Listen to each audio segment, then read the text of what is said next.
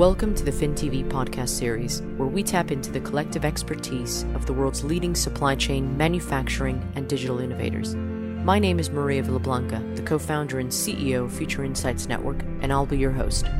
Join us every week to hear the opinions, lessons, and general guidelines from the industry's leading minds. FinTV, insights for today's digital leaders.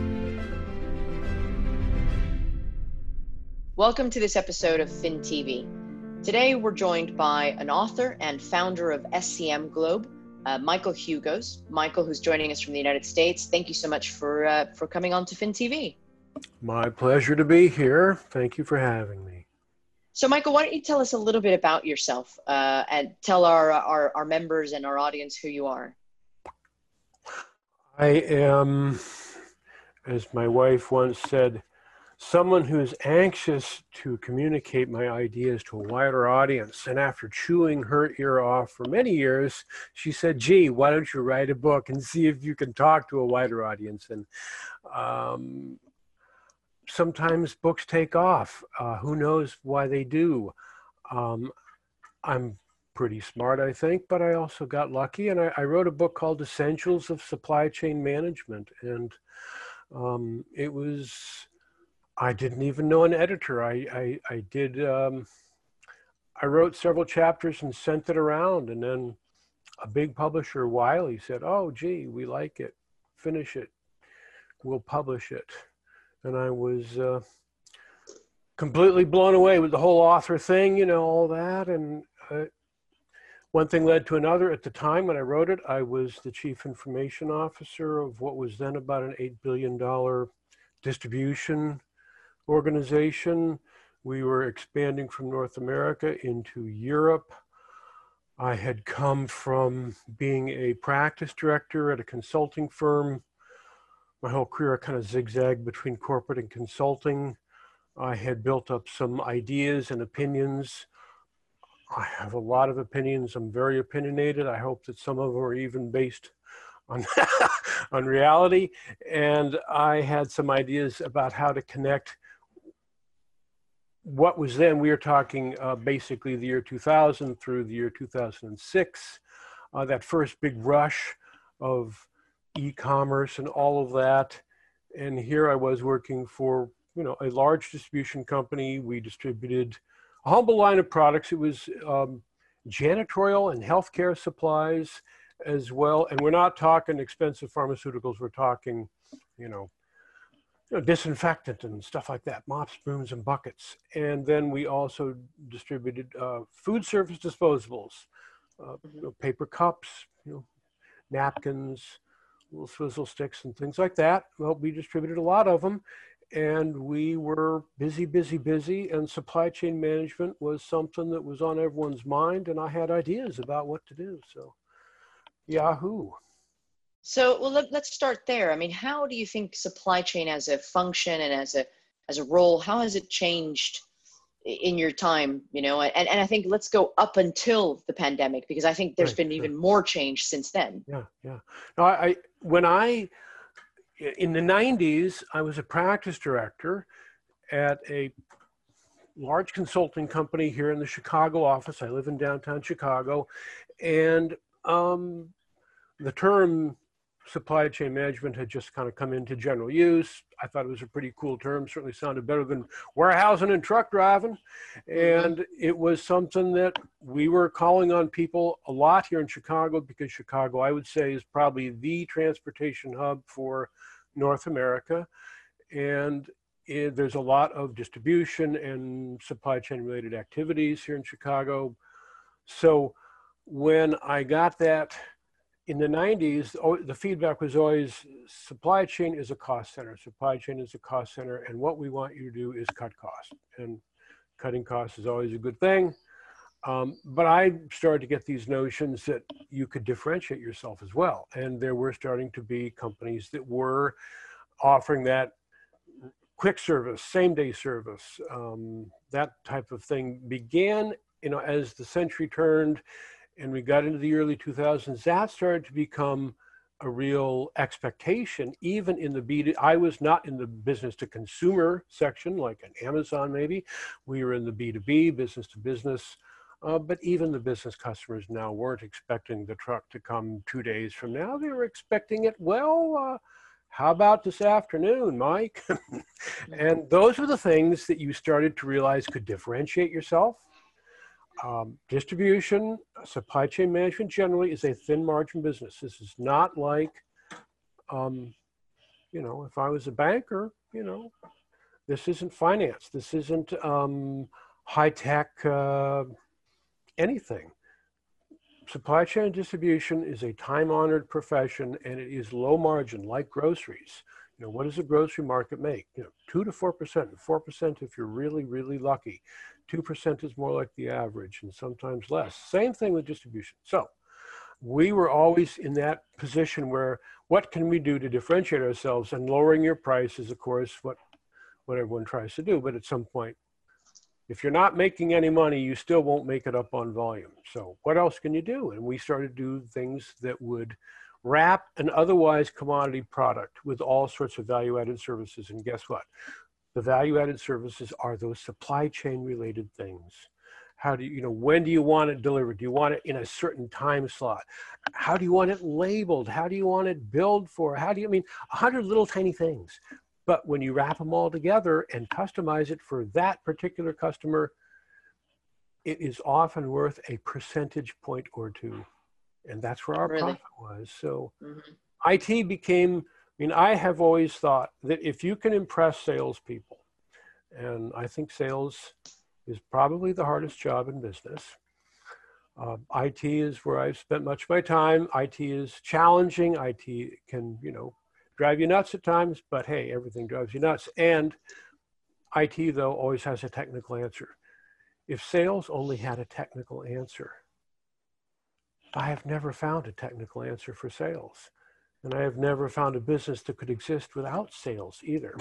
So those are the things that I decided, how can me being, I was the CIO, and they wanted me to make them look cool and do things that our big competitors were doing, but on, a lot less money.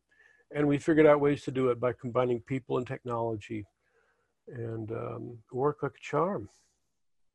So where do you think, we've talked a little bit about where supply chain was, and you brought up the fact that supply chain was always seen as a cost center and reducing costs and so forth.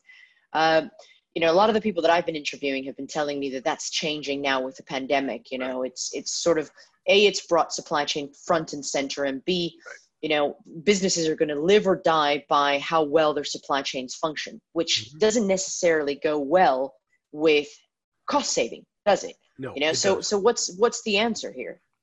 Well, I think the answer is that we live in a world that is constantly changing. We are coming out of a world known as the 20th century, the Industrial Revolution and all that, which was a fine time, and it had a certain stability that is now lacking. And those of us that were born in the middle of the last century can still remember that, but it is no longer the case. So the problem then becomes, in most of my positions, I reported, it was never clear if I was reporting to the CFO or the CEO, but in any case, I was reporting to someone who was watching the numbers very, very carefully. And resilience and risk management is like insurance. How much insurance do you need?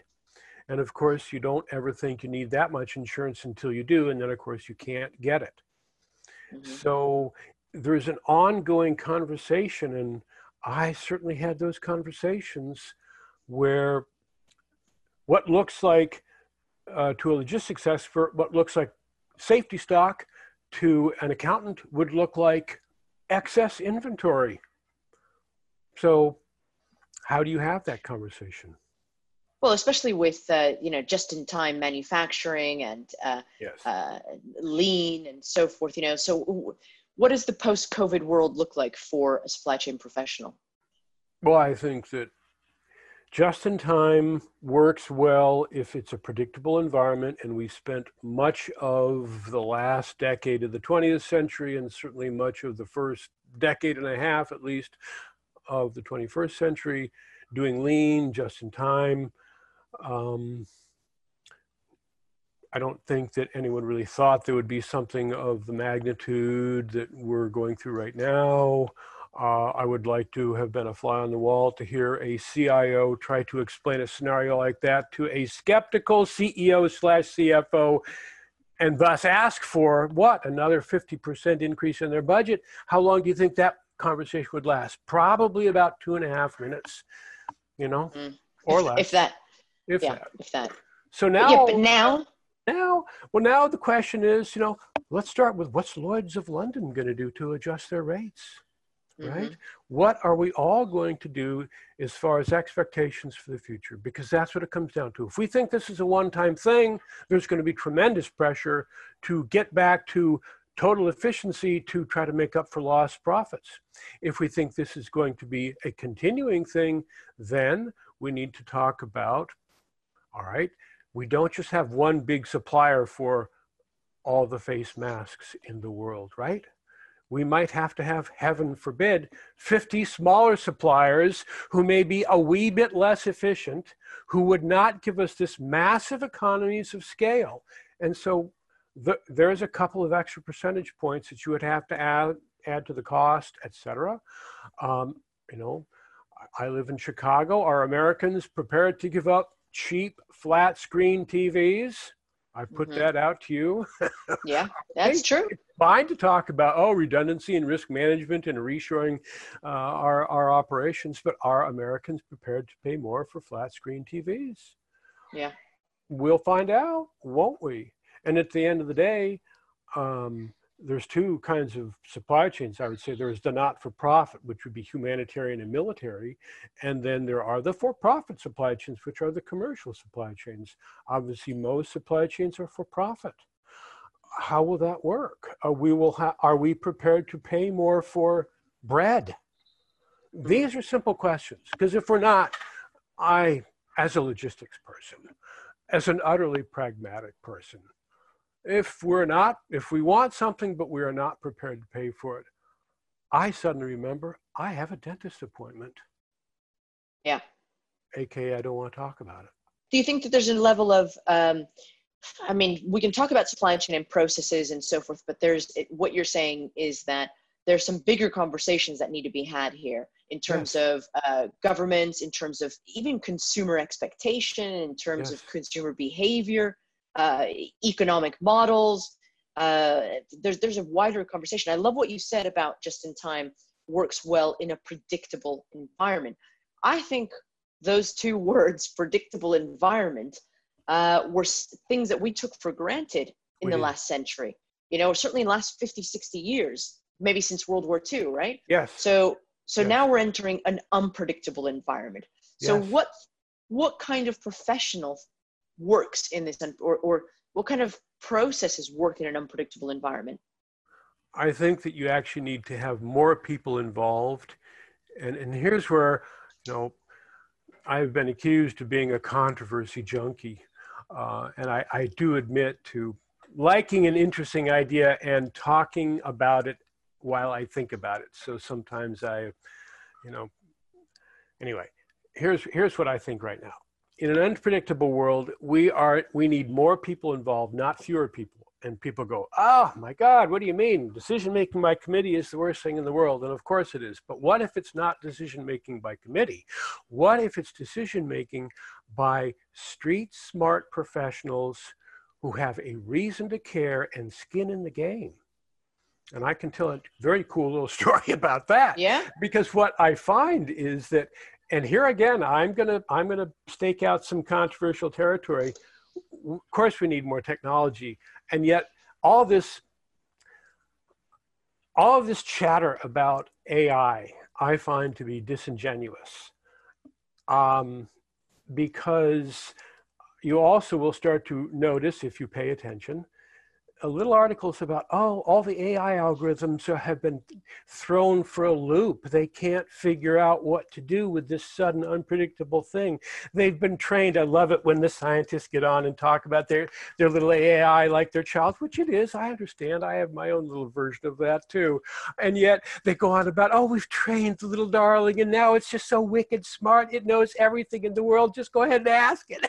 And all of a sudden, something unpredictable happens, and the AIs are completely out of whack. So they're relearning. Yeah, sure, they're relearning. But what about in the meantime? How about people? How about real intelligence?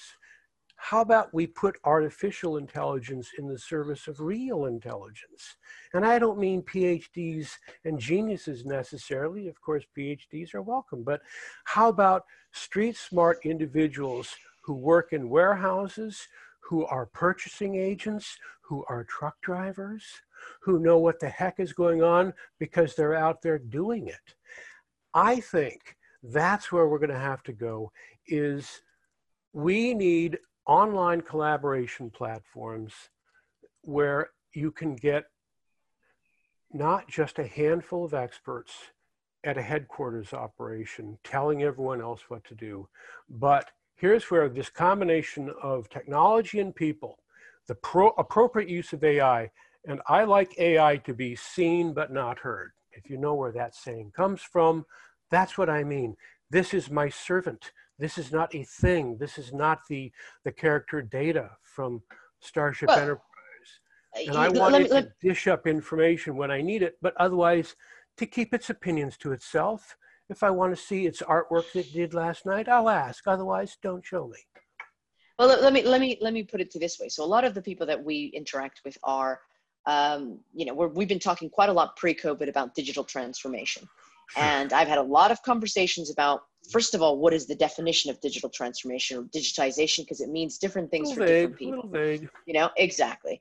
And then secondly, this, very quietly, and I'm not going to name names, but a lot of comments behind closed doors about digital transformation not really living up to the expectations that I had for it. So what do you think of the statement that I believe that some companies believed that digital transformation was going to be this magic bullet that would solve all of their woes? Yeah. What do you think of that?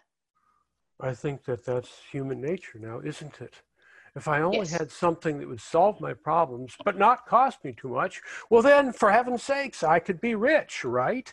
And look, this nice consultant, which could have been me, by the way, is offering me, well, it's only several $1 million, but of course the ROI is apparently several billion, so why not? And then, after the snake oil salesman leaves town, and I include myself in that, I'm not saying caveat emptor. We know what that means, right? Caveat. Buyer beware. That's the buyer beware. Buyer beware. And, if you didn't know, well, then perhaps you should have done a little bit better investigation before you parted with your hard-earned money. Distribution being a low margin business, supply chains generally running on very thin margins, you can quickly destroy a year or more's profit in an ill-conceived IT technology venture for some wistful hope, some forlorn hope of a computer system that will be, like the robot Data in the Starship Enterprise, or, more likely, if you remember the movie 2001, Hal knew everything, except Hal kind of ran off the rails. Yeah, well, I was just going to say, hopefully it doesn't end up the same way. Well, I think that a lot of people are naive, and I am, and I know that I'm rambling here, and I'm going to cut myself off in a moment, but let me say this. If we haven't figured out by now that technology alone will not save us, I have to roll my eyes and say, what have we been doing for the last 30 years then? So technology is meant to enhance us. It's meant to assist us. Right. I like your analogy about AI not knowing what to do in unpredictable situations. We've had a lot of conversations around how do you predict the unpredictable?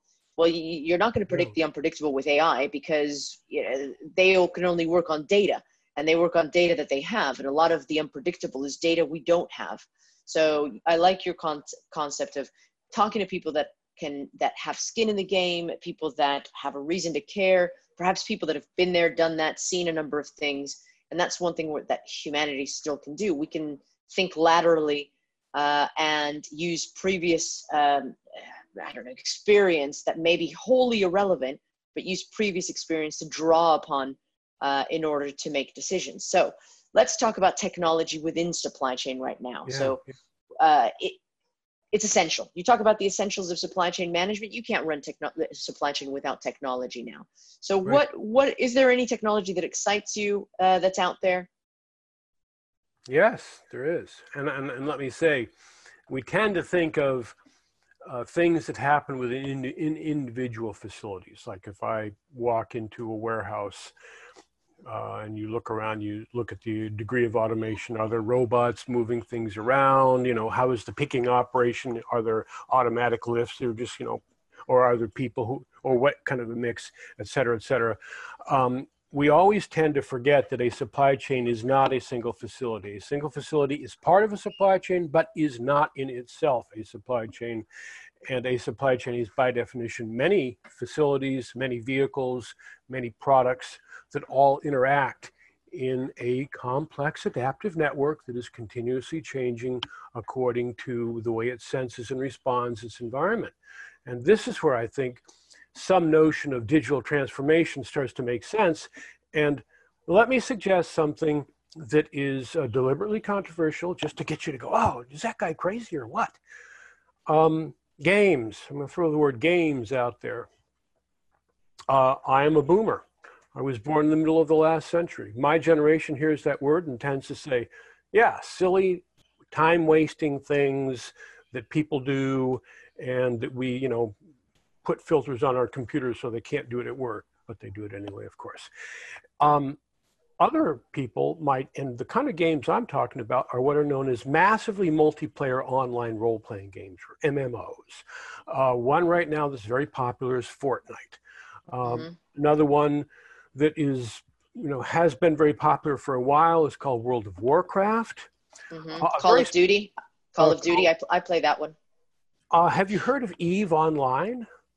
No. EVE, and it's not the biblical Eve. It's Eve. It's basically, it's a Star Wars theme. It has a business theme to it as well. And there's a massive stock market that is always going on in the background.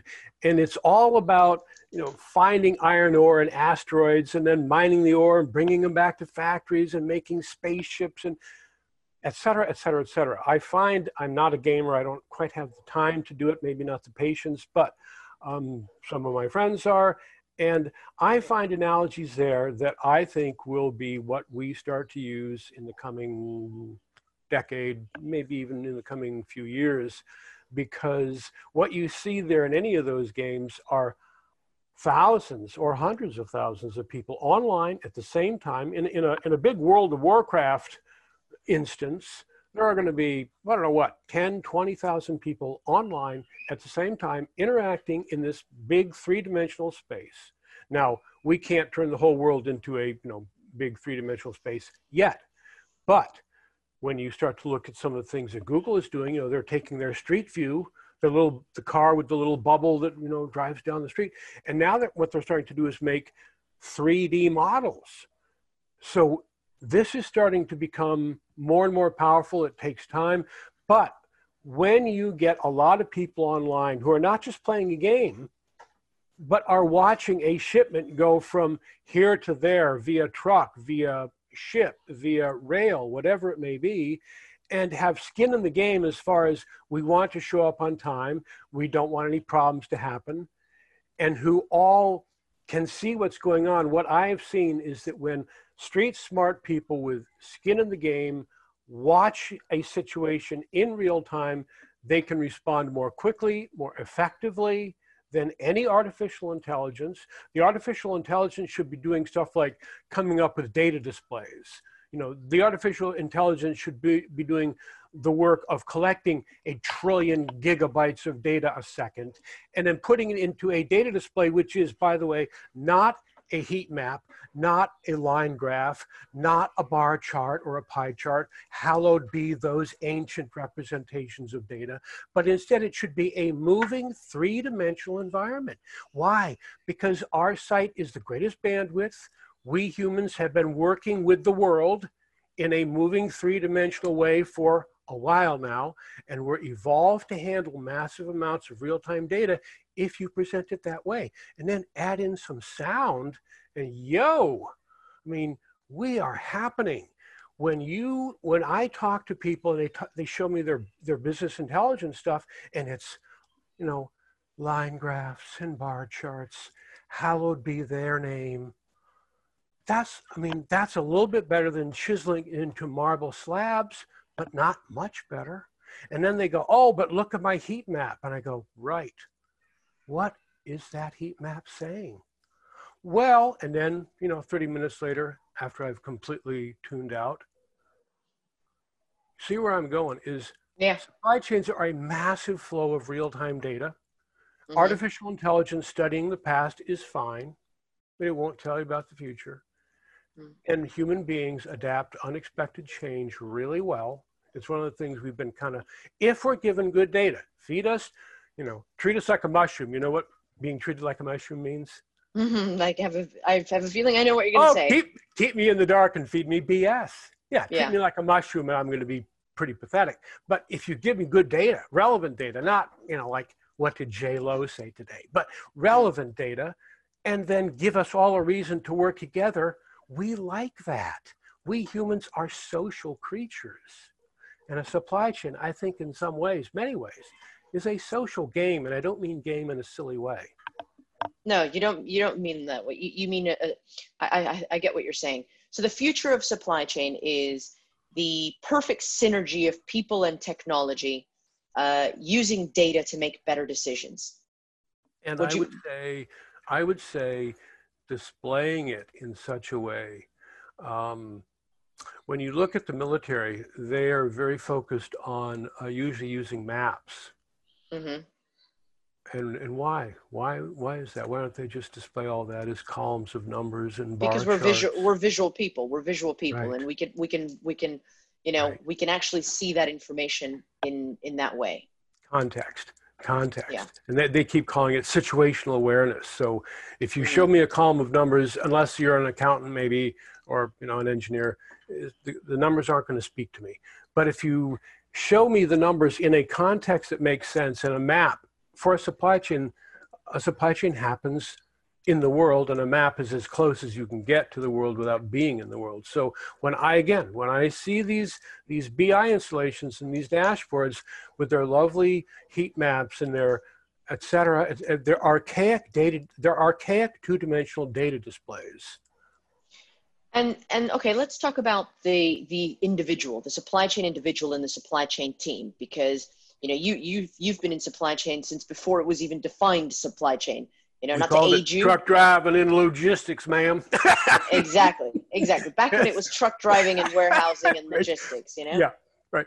So how has that role evolved in terms of the genetic makeup of that person?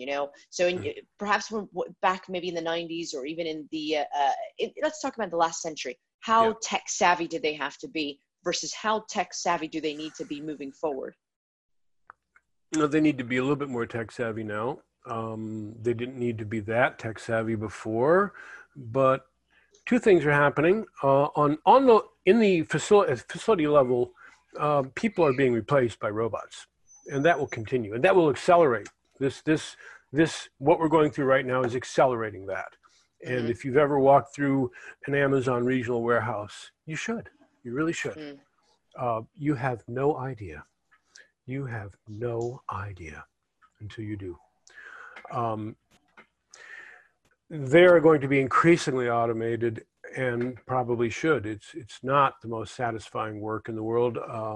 It's exhausting, and there's a lot of repetitive work, very repetitive stuff. And certainly I've seen warehouses evolve. I've seen them get larger. I've seen them get more automated. You still need people there.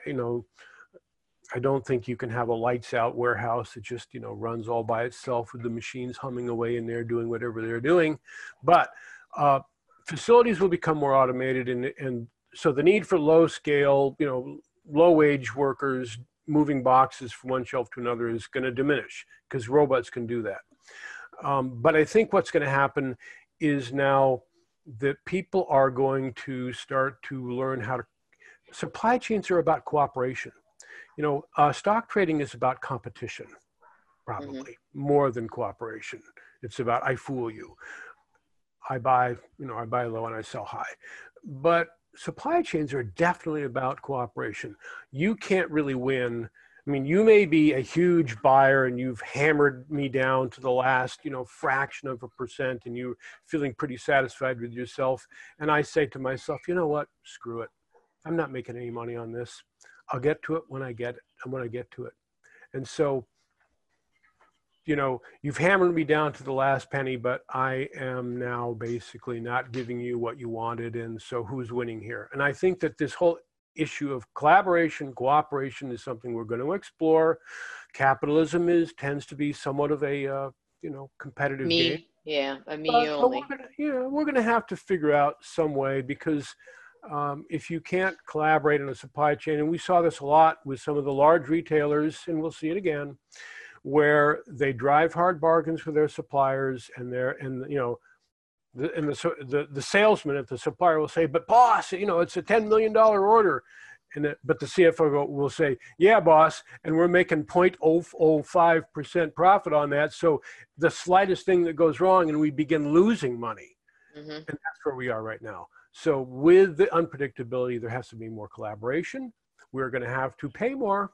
And again, if we don't want to pay more, then don't talk to me. Don't talk to me. Well, that goes back to, again, business models and so forth, So Right. One of the things that I've been hearing a lot about as well is the opportunities arising from COVID. I mean, obviously not to downplay in any way, shape or form the tragedies and, the deaths and just in general, the disruption, both economic and in terms of life. But there are opportunities here to look at new business models, maybe look at sustainability, collaboration, rethinking the supply chain in general, understanding supply, maybe predicting demand to handle supply better. So what do you think are the opportunities for the post-COVID world? In supply chain, obviously. In supply chain. I really think the supply chains are a foundation. You can't have an economy without supply chains. Yeah. And we are going to, as a world, as nations, we're divided often. Certainly the UK and the US are very polarized. The politics have become somewhat like, cheering for your team at a soccer match. I hope we don't have a riot after the next game. But I do think that you can find common cause with people in a humble thing known as supply chain and logistics, because you either have the stuff or you don't. And so you don't have to invent facts and accuse each other of ignoring reality. The stuff is either there or it's not. And if it's not, then the question is, who do you blame? And you always blame the supply chain people, because who else would you blame? So when you start to work together on problems, and short diversion, one of my books, my Essentials book, about the year was 2008, I received an email from a professor at a university in Tehran. I looked him up. He seemed to be really who he said he was. He said he was going to take my book and translate it into Farsi, and there was nothing I could do about it. And he didn't owe me a dime, but he wanted my cooperation. So I went to my publisher, Wiley, and I said, hey, que pasa? What's happening with this? And they said, we have no treaties with Iran. They can do what they want. This isn't anything we can do anything about. So I thought about it, and I asked this professor, how do you feel about that? You're essentially taking my intellectual property. And he said, well, we did some studies. It was a backhanded compliment. And he said, we looked at several of the books. We decided yours is the most practical. Yours is the clearest. Yours is the one we're going to translate, and then we're going to start using it as a textbook. You're in Iran, and we want your help, he said again. And I said, why should I help you? And he said, think about it. And I thought about it. And so what I said in the end was, if you let me write a foreword to the Farsi edition and print it as I write it, then I'll help you. And so I did. And he said, remember, the mullahs have to approve everything we do. So, please don't, please don't say anything bad. Yeah. Don't say what I said, bad. So here's what I said. I said, we're all part of a global supply chain. And among other things, here's Iran right in the middle of what was once known as the Silk Road. And there's this new Silk Road being built. And, trade enriches all of the countries that are connected to these supply chains. And, why can't we kind of talk about how we can all prosper instead of this endless competition? The mullahs approved that. It was published. They sent me a couple of copies of the Farsi edition. This is the future. The future is not that we're all going to retreat into our own little, spheres of influence, et cetera, et cetera. The future is we're going to figure out how to continue to work as a world, because there's another problem that we haven't perhaps addressed fully yet, and that's called global warming. Well, that's what I talked about, new business models potentially that can address sustainability, that can talk about a supply chain that's perhaps more local. And sustainable supply chains, for one, we need to start talking about carbon footprint. This is not rocket science. We've known this for about 30 years. And if you want to start talking about carbon footprint, you need to look very closely at jet airplanes. Yeah. They spew carbon into the atmosphere at a rate that is astounding. And if you want to talk sustainable, you need to look at rail transportation. Rail and ocean are the two, rail and ship are the two most sustainable, low carbon modes of transportation. They're also somewhat slower, and they're also somewhat more rigid, whereas truck and airplane are fast, but they are not sustainable. They spew carbon into the atmosphere at a level that is unsustainable, unless you just don't want to deal with it.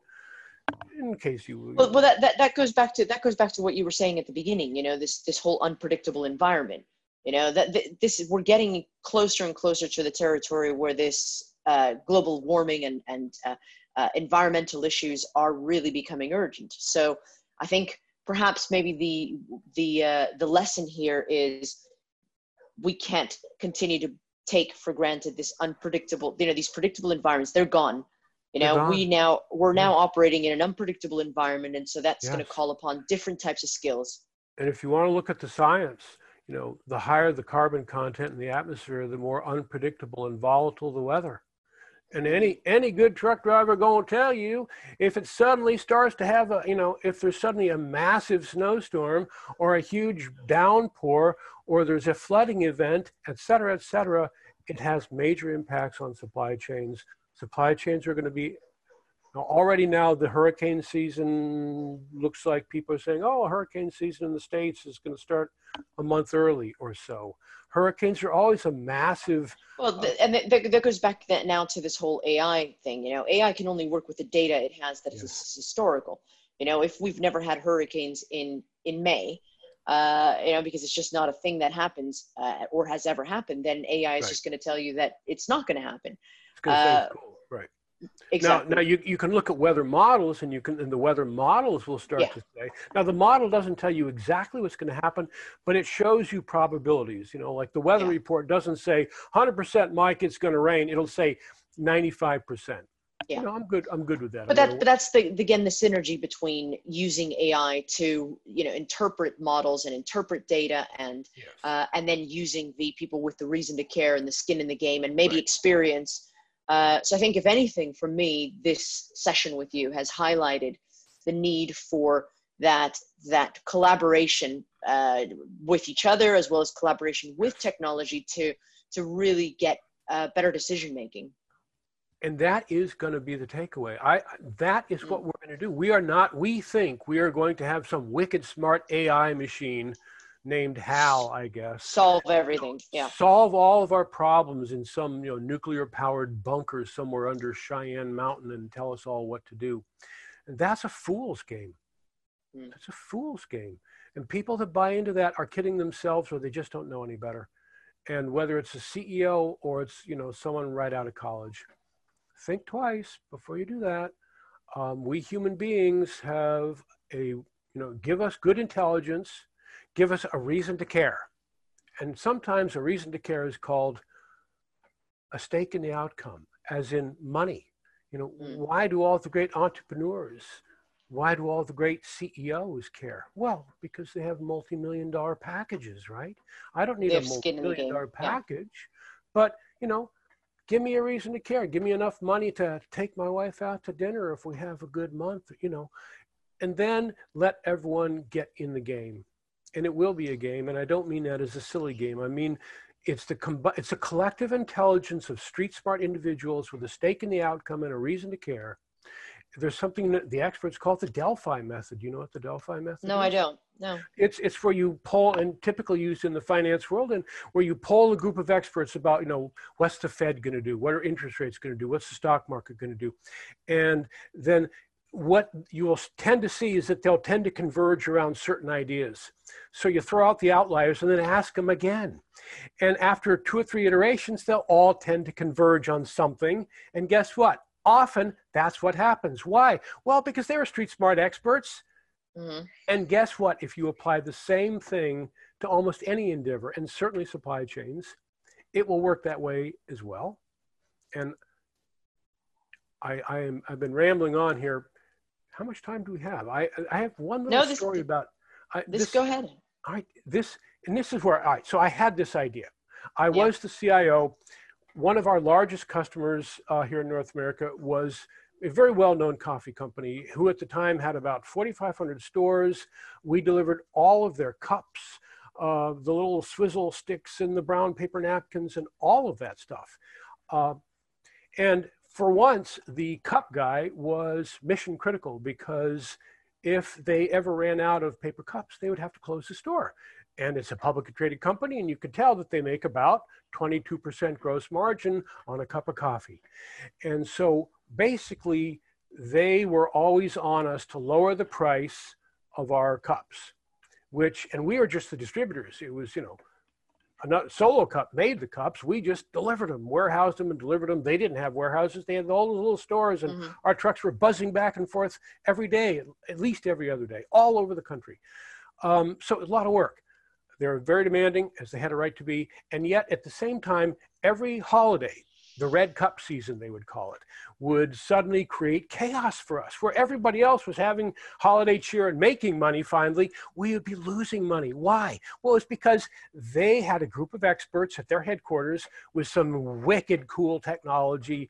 And there they were with their atomic-powered AI machines collecting all the data, looking at everything, and then picking up the phone or writing emails and telling us what to do. We were being treated like mushrooms.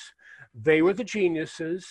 And yet it would never work. And as the season progressed, the season would start in November, and you'd try to use up all the cups because next year, a different theme. You couldn't use last year's cups, so you'd have to write off the cups, donate them to charity. Our problem now was we were negotiating a new 3-year contract, and suddenly they throw this wrench in the works, and they say, here it is, 90 days before the beginning of the holiday season. Oh, by the way, we want you to tell us how you are going to cut excess holiday inventory by 50%, which we have the right to give back to them and they have to pay us for, right? Cut that by 50%, et cetera, et cetera, et cetera, and, have a nice day. And this was an important contract. The VP of sales and I go out there, and they basically just let us know that unless we came up with an answer, there were other people who could sell them cups for a whole lot less, and we didn't want to compete on price. All right, so we went back, we thought about it, and here's what we did. We let everyone see what was going on. Instead of just a few geniuses at headquarters, not everybody, but we let all the area managers at the coffee company, we let all of our own warehouse managers, everyone who had a need to know. And what did we use to display it? Well, I only had 90 days to get going, and I didn't have a lot of money. And the CFO said, number one, we need that contract. Number two, do not spend a lot of money. So what did I do? I used, that age-old marvelous invention called a spreadsheet. And, you can get 64,000 rows in a spreadsheet if you want to, but you can make sense out of it by putting tabs along the bottom, and it's not entirely crazy. And you can make some line graphs and bar charts, etc., which are a good start, better than nothing. And so every night we just simply refreshed the data. Everyone who had a password could log on and look at it. Everyone would immediately check their own data because it's their own data. They want to make sure they're looking good. And then we would have these conference calls where we'd talk about what was going on. In the past, the conference calls were basically a blame game. And it was basically a way of saying, oh, I did my job, you screwed up, what's the matter with you? And then we always would wonder, how come the guys at headquarters could never make the call until 3 days before we ran out of cups in, say, Atlanta? They must have seen that trend going on. You know why they would never make the call, and why little groups of experts don't make good calls all the time? You know why they didn't want to make that call was because everyone knew who they were, and if they called it wrong, they would be called out and blamed. So they waited until it was so obvious that they couldn't be blamed, but we would then suddenly have to air freight paper cups instead of put them on a train or even a truck. Air freight paper cups. What happens when you air freight paper cups? You lose big money. So what if instead everyone could see, oh, gee, and all we did was a rolling average, rolling 2-week average, don't have to predict the future too far out, rolling average. And then sometimes a person would say, which no AI would ever know, oh, by the way, next Friday, we're going to run a sudden, promo, and we're going to be pushing this drink. So make sure we have a lot of those cups. No AI would ever do that, but people say that, okay, we change our little equations there, run them again. And then people go, yep, it looks like we need to move cups from New York to Atlanta, and we ought to do it right now. And everyone had a reason to care. Everyone had a stake in the outcome, and we would do it. And guess what? It would work out really well. And as the season progressed, we got the contract. And as the years went by, it turned into, and I'll leave it at this. I sound corny, and I know I sound corny. It turned into fun. Fun. We would all log on. We would all look at the numbers. We'd start talking about stuff. If someone wanted to change an equation, it's a little macro in a spreadsheet, so we'd change it, run the numbers again, and people go, yep, I think we need to do that. We, in the very first year, by their admission, we cut inventory more like 60%, not 50%. We saved them, by their own estimates, in the neighborhood of $400,000. And we also said, and therefore don't beat us up on the last 2% on the paper cups. Aren't they worth it? That was, and so that idea when I talk about collaboration, and when I talk about using elements from massively multiplayer online games as a way of representing enormous real-time data flows in a moving 3-dimensional environment, which is a supply chain, that is where we need to go. And those that believe that atomic-powered AIs in a bunker under Cheyenne Mountain, I would gladly compete with them any day of the week, please. People with with appropriate information and good motivation and training will run rings around any of this high-tech machines alone will save us solution. And I would add if the best of both worlds would be the perfect working of both of those things, the AI powering people, powering people. Yeah. AI does great when it comes to, and I won't go into it. AI telling me what to do, like, Mike, I suggest that you have a ham sandwich today. No, thank you. Get lost. But AI taking a zillion gigabytes of data and discerning a pattern in the data and saying, sir, please call me sir. As long as you're a computer, I prefer you to call me sir. Sir, we have found an interesting pattern in the data. That's useful. But don't tell me what to have for lunch today. On that note, Mike, thank you so much for joining us. You've been a fantastic guest. And more importantly, you've helped us see how we can use technology to better enhance the role of the supply chain in the future. So thank you so much for joining us. For those of you watching, you can catch our next episode on our website. So thank you very much.